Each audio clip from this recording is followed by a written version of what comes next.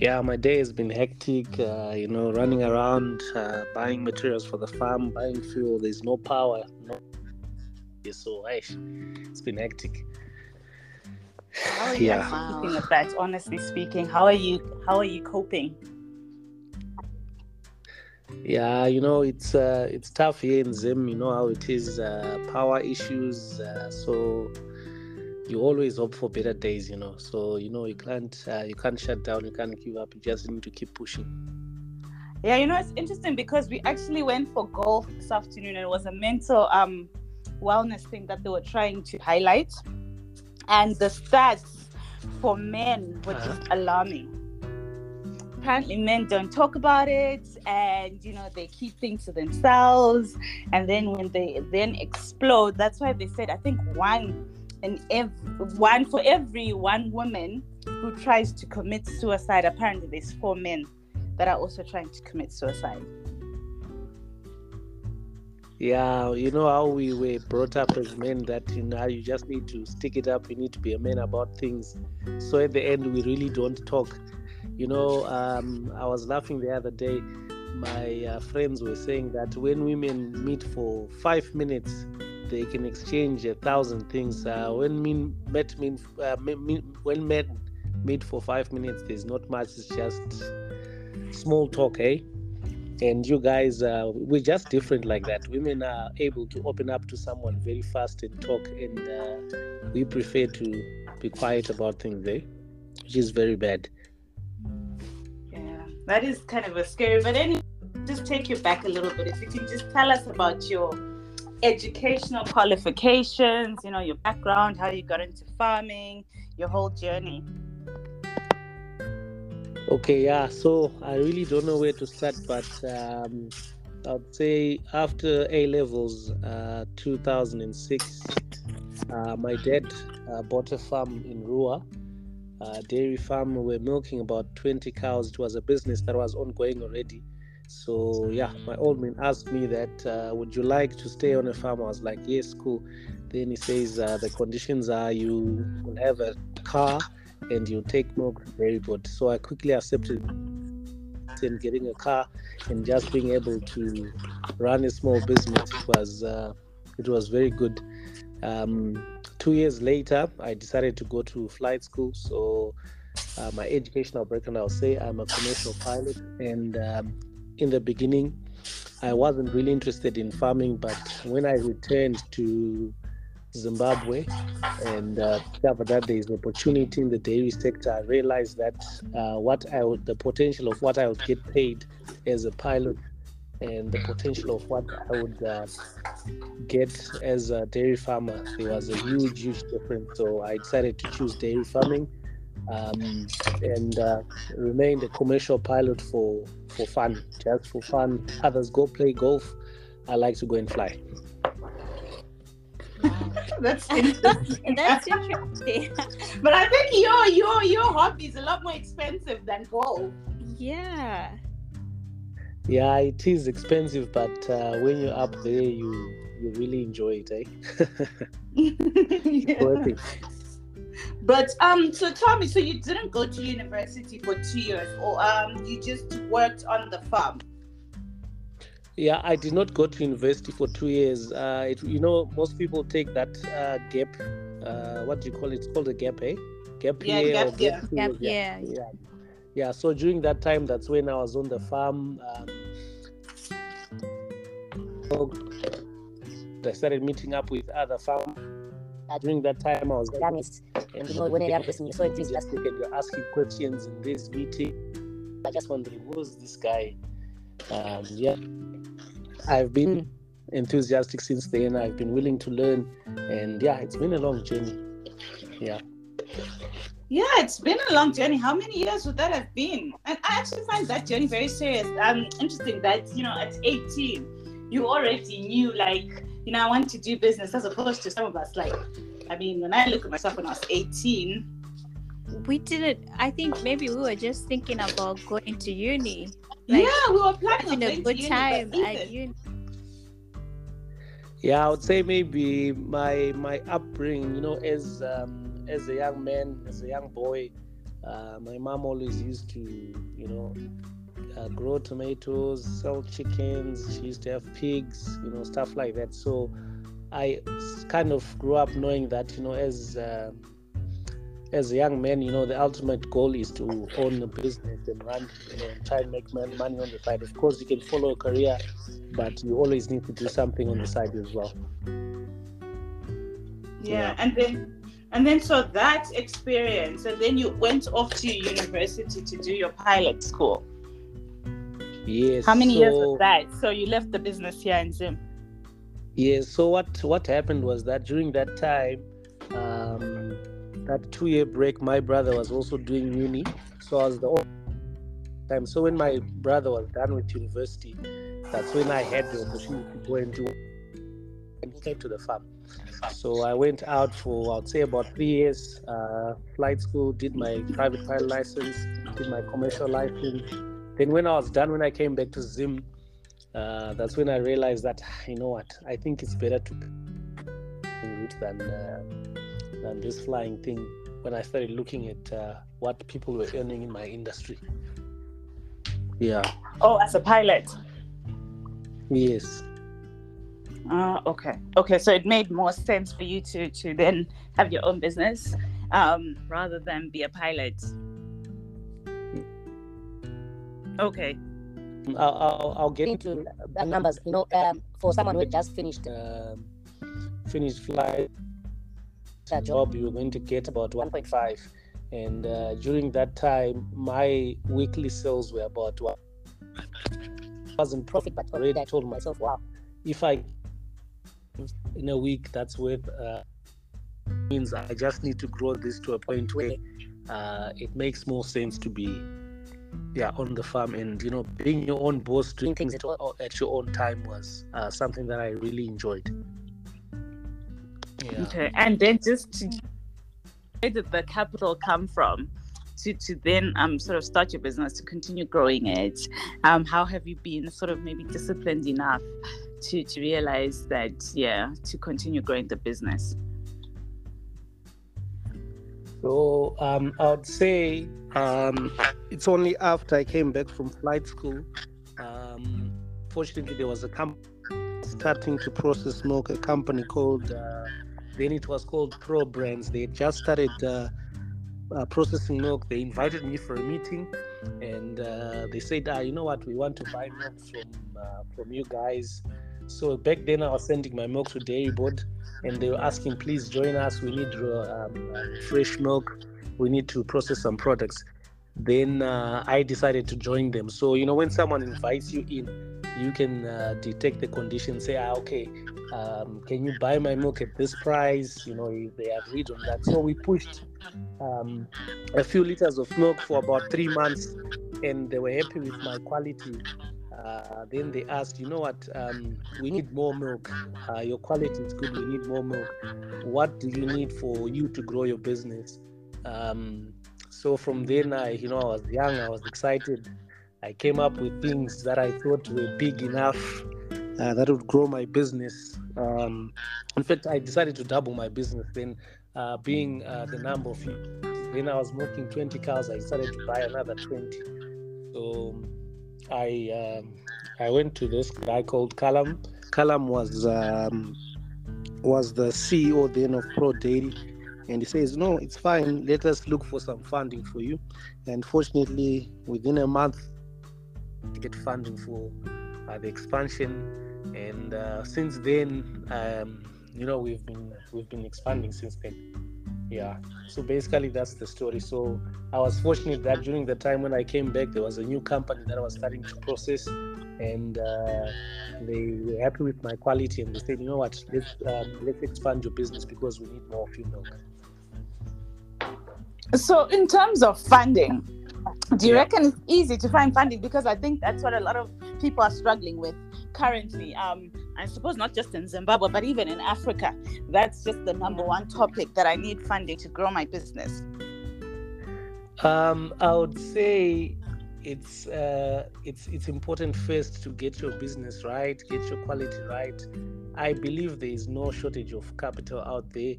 but and no one can ignore talent, no matter where you are, any part of the world. As long as you're working hard and your business is really producing results, you should be able to get some funding.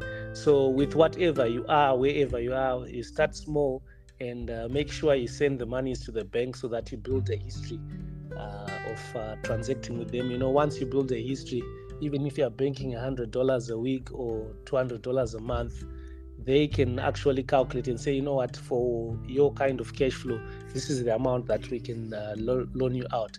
Unfortunately, most people don't bank their money, and it becomes difficult to build sort of a history where a bank can say, you know what, we've seen so many deposits in your account, and this is what we can offer you. And also sometimes not looking at banks as well, you can look at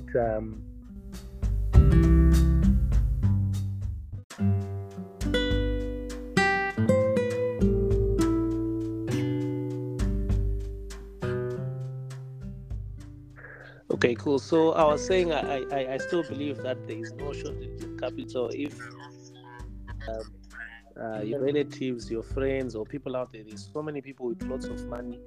So it now depends on to convince them, speak to them, and your character as a person. Some people, your own family members, don't even believe in your ideas because they know what sort of person you are. So I mean, that will be very difficult for you to get funding. But in general, if you are a straight up person, if you're an honest person, even within your family, within your friends, people are willing to invest in you and say, you know what, this guy has got an idea, or this person has got an idea. Let's try give him a chance and see what happens. And sometimes you don't really need to look so far. Maybe just around close to you, there should be somewhere where you can borrow money, or someone that you think is well up, that if you try and talk to them, you should be able to get some funding. That's what I think. So in terms of your funding, though, have you done equity or debt funding? Have you then had to let go of some of the equity in your company? And what would you recommend?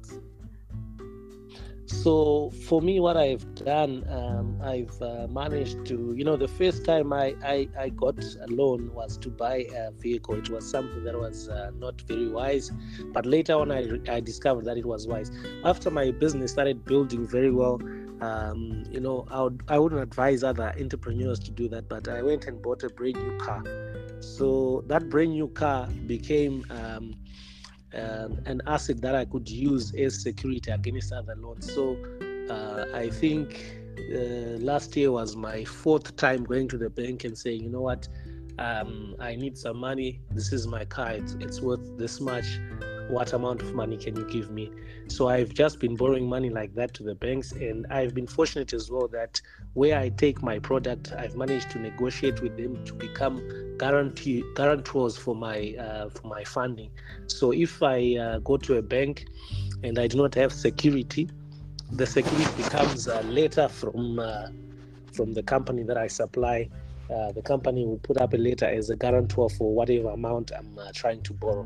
So I think those were the two things that I was using to access funding. First of all, to access funding, there are two things. You need to prove to the bank that you have the ability to pay back the money. That is through your cash flow, what I spoke about earlier, that you need to bank your money. And second of all, you need security. So security now, that's when I used to use my car, or I used to use a letter from my processor where I take my milk as security. So that's how I've been doing it. Okay, so you've been doing the loan, not the equity route. Not the equity route, yeah. So I'm at a point where I dream of going even bigger than I'm now. So I might be considering the equity route. So it's something that I would like to explore, but I do not have enough information on how it's done and how much you can let go and how much you are worth. Sometimes you don't want to give up a huge chunk of your business just for the sake of trying to grow your business. So it's an option that I'm still studying and trying to understand how it works. Yeah, I think, but even like loans, I'm scared of taking out loans. I'm scared of taking out loans. I don't know how the interest rates are in Zim. Oh no, ours are quite high. Yeah, so I a friend of mine who's been mentoring me for the past couple of years, and I remember in one of the meetings that we had with him, he kept saying go and borrow money, and we've been taught that borrowing money is bad. Um, we have grown up seeing people's property being taken, people keys and TVs being taken because they failed to pay a loan. But if you borrow money for the right purposes, if you borrow money to buy assets and you have committed to work hard to pay back that money, there is nothing wrong with debt. Actually, debt is good. You cannot grow without borrowing. This story of organic growth is a lie. Yes, business can grow organically, but the growth will be very slow. If you really want if you really want to grow your business big, if you do your numbers right, the next move is to go and borrow money. In Zimbabwe, the interest rates are very high. I think at the moment the lowest rate will be about 13%. That is in US dollars, and on the local currency it's up to 230%. That's the interest rate. So what people has always said is that when looking at borrowing money, look at the inflation and the interest rate. If the inflation rate is higher than the interest rate, don't be even worried about it. Go borrow money, because I think our inflation is higher than 230%. So even if you borrow money at 230%, you've got inflation at your advantage to cover up some of that interest. Yeah, I suppose. So I would also say it's important that we guys, sometimes what separates us from those people who are very successful is just fear. We are scared to move. We are scared to invest big. We are scared to go and borrow money. But you know what? Life is a risk. Sometimes we need to do calculated risks and just go for it. Don't be scared. Yeah, you see, when you talked about getting your house taken, and I've also saying don't take a loan for business. Don't mortgage your house for a business loan. If you're going to use your house, at least use it for another property. So you always have all these conflicting stories that you hear, like, no, the worst thing we did was we used the house to try and grow the business and things didn't work. So so I would say if you read stories of people who have been very successful, at some point they took a risk, and their house was actually taken, or they saved their business by just letting that house go, something like that. And I also remember my mentor, I was speaking to him last year when I was asking him to guarantee me some money that I wanted to borrow from the bank, and he was very encouraging. And he says, you know what, Cyprian, let's do this. If we fail, we fail. It's fine. It's a lesson, and we'll pay the school fee. But if we're successful, then it will work. So we borrowed the money, and we managed to win, which was good. So sometimes you just have to take a risk as long as it is calculated, and go for it. Don't be afraid. Yeah, I'm still afraid, but I think we'll see as the year goes on. Yeah. I think we'll definitely see. No, but you really spoke about your business and your passion and dairy farming, and I know a lot of people still have their doubts on making money on dairy farming. What are your thoughts on that? I still believe that dairy farming is one of the best businesses that you can do because of the cash flow. The cash flow is very good. Unlike other sorts of businesses, in terms of farming, the cash flow is not that consistent. Now with dairy farming, you can make money every single day because you're producing milk every day, and there's high demand for milk in Zimbabwe and the rest of Africa, I would say. Actually, most of the milk products that are being made are being supplemented by powders because there is not enough milk in the country, and it's the same for most of the countries in Africa. So I would say there's huge opportunity in dairy. What you need to do is to control your cost of production, and the highest cost of production is mainly feed. if you can grow as much feed as you can, you'll be able to lower the cost of production. Yeah, so I think for me, I think dairy, if as long as you're able to grow as much feed as you can to lower your cost of production, you should be able to be very successful. So you definitely recommend that people get into dairy farming. Like you said, there is a huge shortage of milk in the country, so there's a huge opportunity. Yes, there is huge opportunity, and if you look at if you get into a supermarket right now and you go to the dairy sector, you will notice that there are lots of products that are being imported, and it's an opportunity, because if you can make a product locally, I know sometimes people say no, imports are cheaper, but there's always a way to beat the guys that are importing, because they need foreign currency to import the products, transportation and stuff. But if you do have the raw material here in Zimbabwe, I mean, you should be able to produce at par or even cheaper than those, as long as it's not coming from China. Yeah, I think we can. But you know, one interesting thing that I have found now, it's very difficult to find fresh milk. All I find is it UHT? Yes. Long life. Is it because of the powders? That because then the fresh milk is really expensive. Yeah, I would say so. There's been sort of like an evolution in terms of milk products. The fresh milk has sort of slowly disappeared from the shelves because of its life. What do you call it? It's called what? Shelf life. Shelf life. Yeah. Yeah, because I think that fresh milk has got a shelf life of 7 days, while UHT has got a shelf life of about 6 to 12 months, if I'm not mistaken. So what the processors are trying to do, when the market is good, they can push product. If it's not good, they can just keep the product in their warehouses for as long as they can until the market improves. Then they sell when the market improves.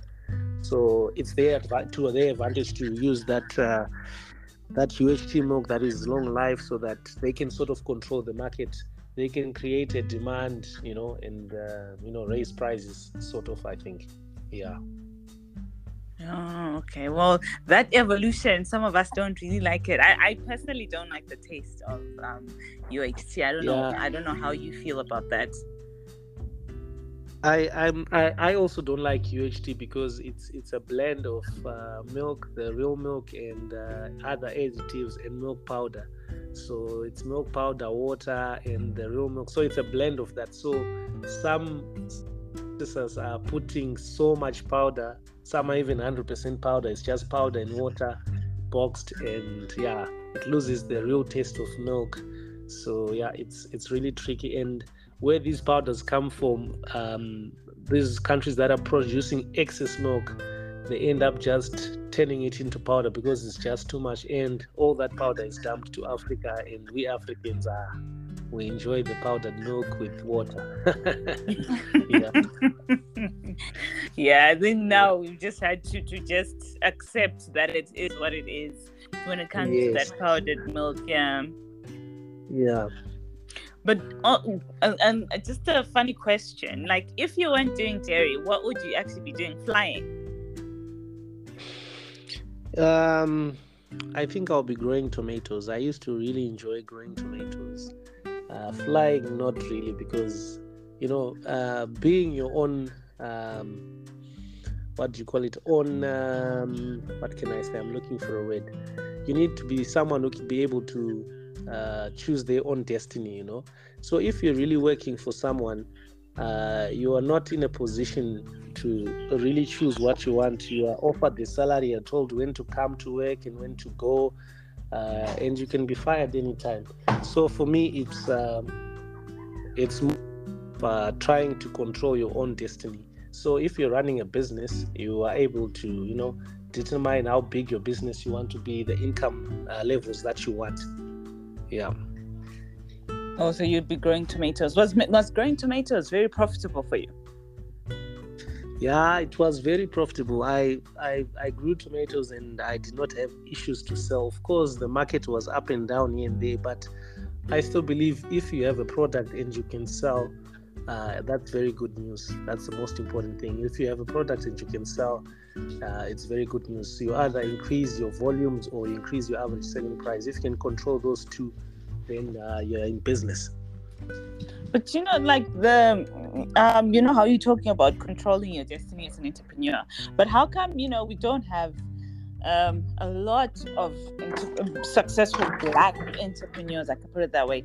And then most of the people that I do see, especially in Zimbabwe, that are doing business, they also have got very good roles in terms of their corporate career. Like they might be the FD of this company, and then they've got like a chicken farm, or they might be the MD or the CEO, and then they're also farming. Why is it that they can't let go of those roles and move into 100% entrepreneurship?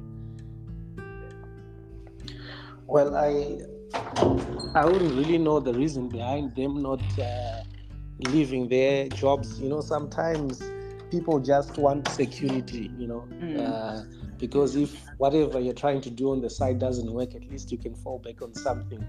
But I still believe that the moment you realize that there is nothing to fall back on, this is all you have, it will give you pressure to work hard and make sure that whatever you're doing works. So to those who are still doing both, when you become very serious, you will have to let go of one. Hilda, that's for you. Yes. You have to let go of your accounting job. I need to let go of this fear. Yeah, it's fear. Yeah, it's definitely. But so just a question as well. What do you know, like women in leadership? What are your views of the women that we currently have in leadership? So in my opinion, men and women are very different in the way we see things, in the way we think, in the way we do things. And I've realized that having women do certain things is very good for organizations. I know some farms that have had quality issues with their milk, and the moment they changed the people who were working in the milking parlor and put ladies, then the quality just improved like that. Same as people who had men running their accounts or doing what do you call it? Doing tenders for, what do you call that? What is it called? The purchasing department. What is it called? The procurement. Yeah. As soon as you change and put ladies there, you see things start improving. So men are people who can easily take risks and do funny things with money. And women, I think women are more careful with money. They take time to make decisions. I remember reading up something about women that when a woman says, we're breaking up, she would have decided maybe 3 months ago about it, and she thought about it clearly. So unlike men, we just make decisions sometimes without deeply thinking about it. But the way women were created, I think they really take time and put deep thought when doing things, which makes them do things more perfectly than us. Yeah. Okay. So you reckon having more women in leadership might help some of these African economies? Definitely. You find out that once we have women in some of these positions, we'll definitely see some good results because women really take their time. I mean, looking at how women just take care of a baby from the word go, that patience, it means a lot, and I really think that women would really take us to the next level. But do you think men are supportive of women though? I think the challenge that we have with men is that we've always wanted to be above women, I would say, to say we're the ones in control type of, I don't know, it's how things have been from in the beginning. But we've slowly seen women becoming more confident, taking up leadership positions. So I would say there's some women who really, some men who really encourage women to take it up. Like I'm a parent now. I have a daughter, and I see the confidence that's there in my daughter, and I would like her to be brave enough to be the same level with my son. They're twins, so they do almost the same thing. I don't say this is for boys or this is for girls. I just encourage them both to work as hard as they can and take up any sort of position that they like. Any sport, I am not someone who would say, no, I think this is for boys only or this is for girls only. No, I believe both of them are equal and they should be able to perform to par. Interesting. And who's performing better? Not the competition, but I would say my daughter is someone that trains faster. She was the first to walk, and my son is slightly behind. So with what's happening, I can see that my daughter is way ahead of my son. Of course, they're twins, but in twins there is one dominated. So yeah, it's quite interesting. Yeah, but I actually like that, the way you're supporting your daughter, especially because I think when we were growing up, it was a bit different. I mean, the confidence is slowly being instilled in us, but then now we're having the issue in the home as well, because I think that's why a number of women can't thrive, because I know some women did have goals before, and once they got married, those goals went down the drain. So, we've also got those issues now where, when we were growing up, I remember I did a lot of housework, a lot of house chores. It was almost like the woman belongs to the kitchen. But now it is a bit different. I mean, there's a lot of encouragement in terms of entrepreneurship, but then once you get married, sometimes it then hinders those dreams you once had of building this big company or whatever it is. Yeah, that's true. Yeah, I still feel that it's very important to try and marry someone that is also encouraging you, that someone that can bring out the best in you, so that when you decide to settle down, they do not discourage you and say, you can't do this, you're now a housewife, don't do this, don't do that. I believe that choosing the right partner who is encouraging, who can allow you to get the best out of yourself and take you to the level where you are supposed to be, to bring the best out of you. I think if you marry the wrong type of person, they'll always feel like women are not supposed to do this, you're supposed to stay at home. We know people who are highly qualified, maybe accountants, lawyers, even engineers. As soon as they got married, that was the last time they ever thought about their career. That was the end of it. Yeah. So how do you think men can support women? Because I mean, there's still a huge gap right now in Zim when we're looking at some of the listed companies or the blue chip companies, or even people my age who started businesses. Like, I can count the number of women that are there, but the number of men that I see is just crazy. So is it an issue of women, or is it the issue of the men? Where do you think the problem would be? So it's a culture that we're trying to sort out from the beginning. As men, this is something that's supposed to come up from the way you are raised.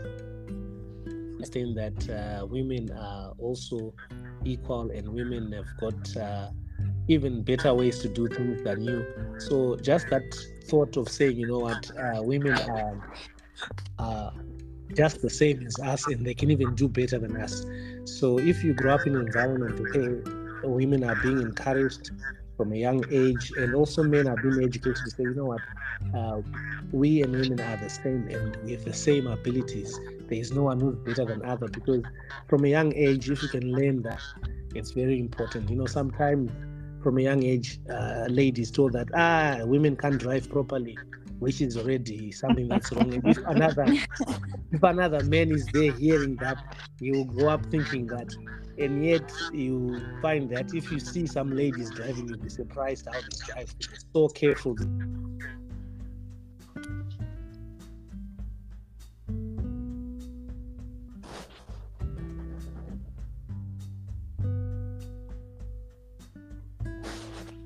Hello? Hi. Yes, I'm here. I think we've lost him. No, but it's still saying connected. Oh, okay. So maybe he got a call. And it seems like he's still talking. Really? He's just staying connected. Yeah. But we can't hear anything. My WhatsApp. I can't hear him. Dropped again. He says, okay, actually, we're almost done. So let me send the last link for him to give us his concluding remarks anyway. Yeah. Okay, so I'll send the link now. Okay, great.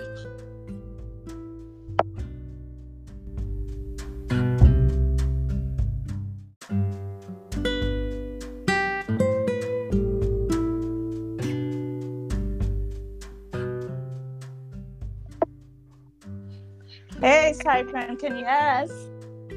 Yeah, I'm back. Hey, it keeps dropping. I wonder what's going on. No, it's Zimbabwe. Concluded that. I think you were just saying something about women drivers, and okay, well, I suppose it's just Yeah, it's one thing that, if you're driving, sometimes you hear men saying, women, women driving, women don't know how to drive and stuff like that. But if you look carefully, you can see women who are very good drivers as well.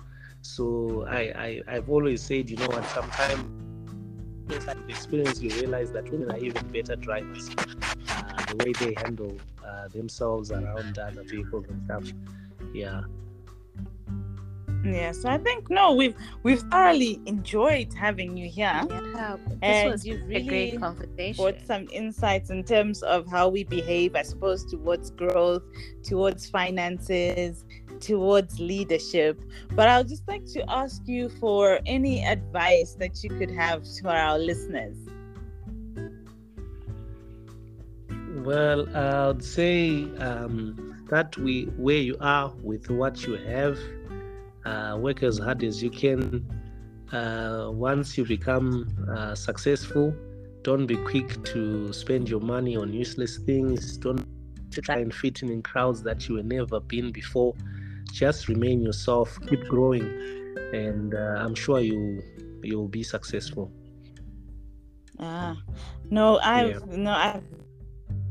Hilda, do you have anything you wanted to say?